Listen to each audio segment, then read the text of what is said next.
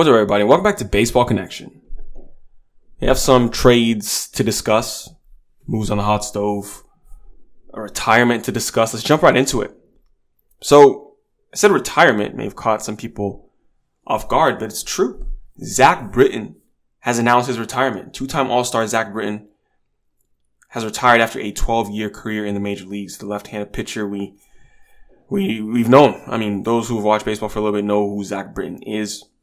You know, the Orioles, that's the franchise that he made the biggest impact. And he played with the Yankees for the end of his career, but before that, he was a longtime Baltimore Oriole.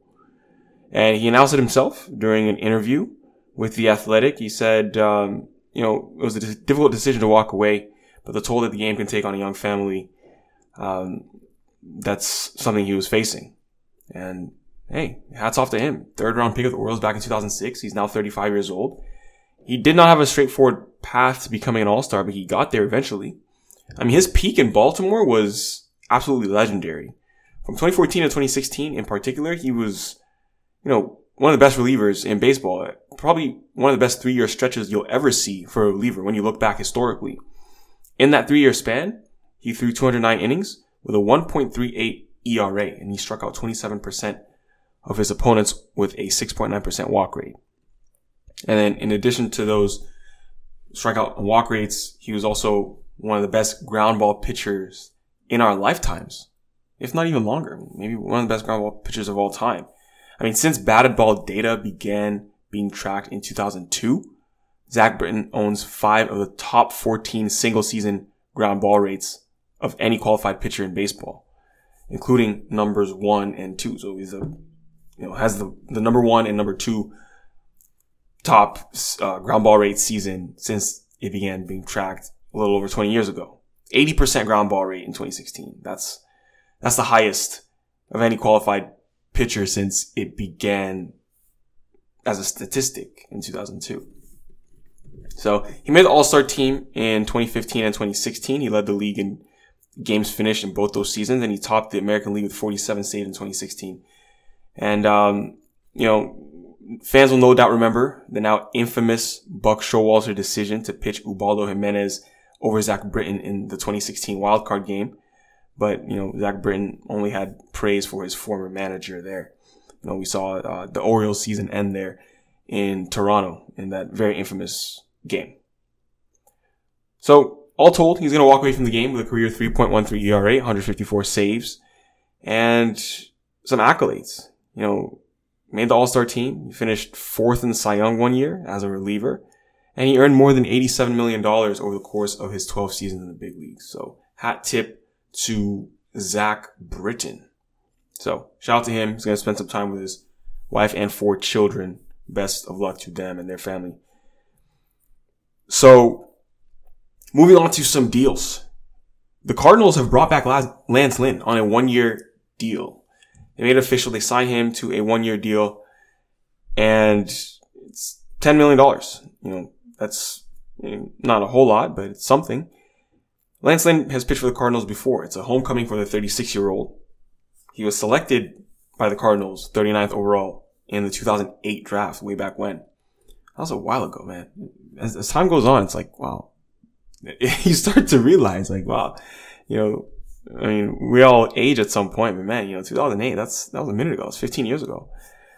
But 6'5" righty spent his first 6 seasons of his career in St. Louis. He solidified himself as a quality big leaguer. He threw 977 innings of 3.38 ERA ball with St. Louis, and he reached free agency, and, he moved on. He moved on, to the Twins on a 1-year deal, and things in Minnesota did not go well.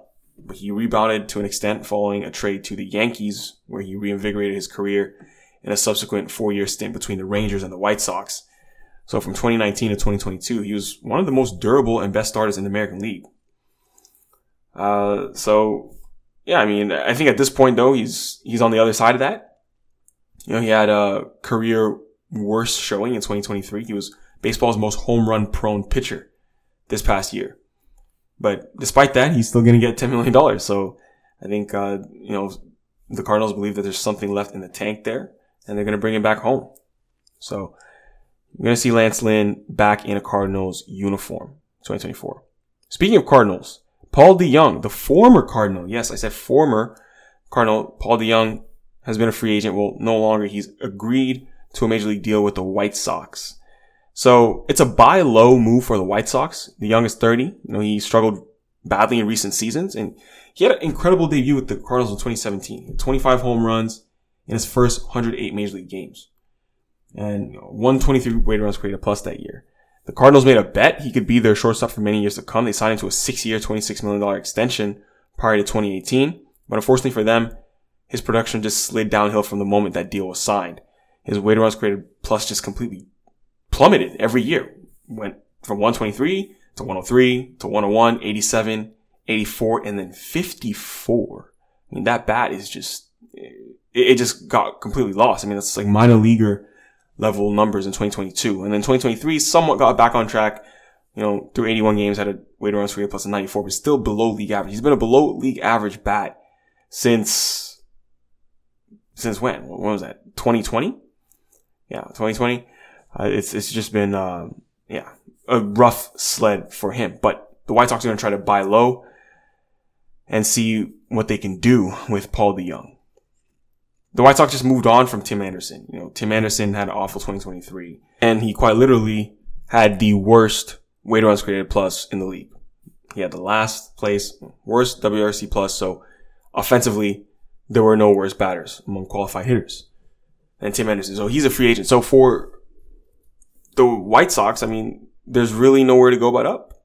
If you get Paul DeJong, he's not going to be much worse. I mean, even if he's worse than TA, can't be much worse than what TA gave in 2023 because there's not much downside there. So there's a lot of upside with this move. So that's what we'll see, and we'll see how that really goes.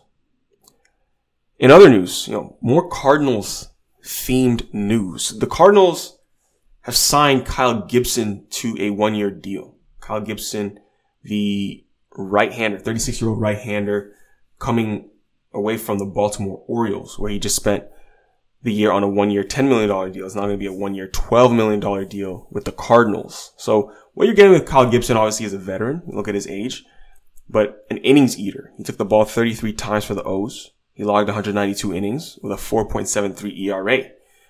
So not really a great ERA, but if you look at his peripheral stats, right, the fielder independent pitching, the Sierra, 4.13 and 4.4 respectively, that indicates that, he pitched a lot. His ERA could have been a lot lower, in the low 4s, if he hadn't run into some bad luck. We'll see. But that's probably what the Cardinals were banking on. I mean, considering the fact they're giving him more money than he earned in 2022.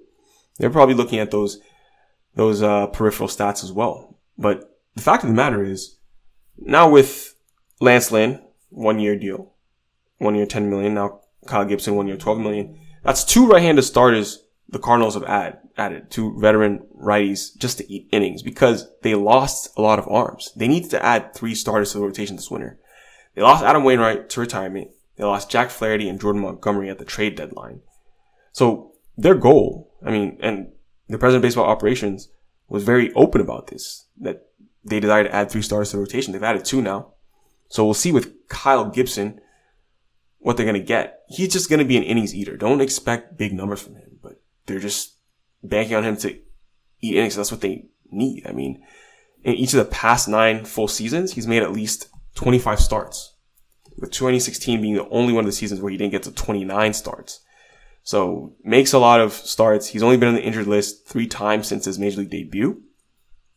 And that's really what they need at this point, not chasing some flashy ERA numbers or anything like that. But maybe now that they've got 2 innings eaters, now you go out and you get a big time arm. I mean, since the offseason began, the Cards have been connected to some of the top free agent arms available, like Sonny Gray, Yoshinobu Yamamoto. So some fans in St. Louis might be just disappointed by the fact they added Lynn and Gibson on 1-year deals. But there's nothing to indicate that the door is closed for a blockbuster deal. I mean, Sonny Gray and Yoshinobu Yamamoto are still out there, as are plenty of other impactful starters. So the Cardinals, meanwhile, should still have plenty of money and opportunity for another pitcher. So don't sleep on them. That's all I'll say, because they're looking for another pitcher, and there are other bigger name pitchers out there. Let's head to the trade front now. So the D-backs have acquired they have not acquired. They have acquired. They didn't inquire. They have traded for and acquired Eugenio Suarez from the Mariners. D-backs are just coming off a World Series run where they went to the World Series. They didn't win it. But now they want that extra piece to bring them over the hump. We talked about this in the past couple weeks about their need at third base. We said, would they look inwards, internally use the rookie Jordan Lawler? But hey, it's rare that you're going to start a rookie and he's going to lead you to the promised land, the World Series, like Josh Young did for the Rangers this year. He was one of their leaders. He was an all-star as a rookie. That's rare, right? So maybe they believe Lawler could use some more seasoning in AAA or move him to another position. But they went out and got Eugenio Suarez. And Suarez is a middle of the order bat who will give you power. He will give you some swing and miss as well, but he will give you power. He's 32 now. He spent his last 2 years in Seattle. And, someone who's hit a lot of home runs back in the day, like 2019, he had 49 home runs. Tapered off a little bit in 2020 and 2021. But at the end of the day, he's still going to get you power. I mean, 22 home runs doesn't sound like a whole lot, which is what he hit in 2023. But he hit 31 in 2022. He only hit 22 home runs this past year, but he played to his best defensive showing in quite some time, at least according to StatCast. So overall, I do think you'll see more than 22 home runs from Eugenio Suarez. Probably a lot closer to 30, quite frankly. But his overall approach to the plate is just a profile the Mariners are trying to move away from. Too much swing and miss. But if you look at the D-backs, they have a lot more contact hitters. They can afford to hide a swing and miss guy in the middle of the lineup in exchange for the power, of course.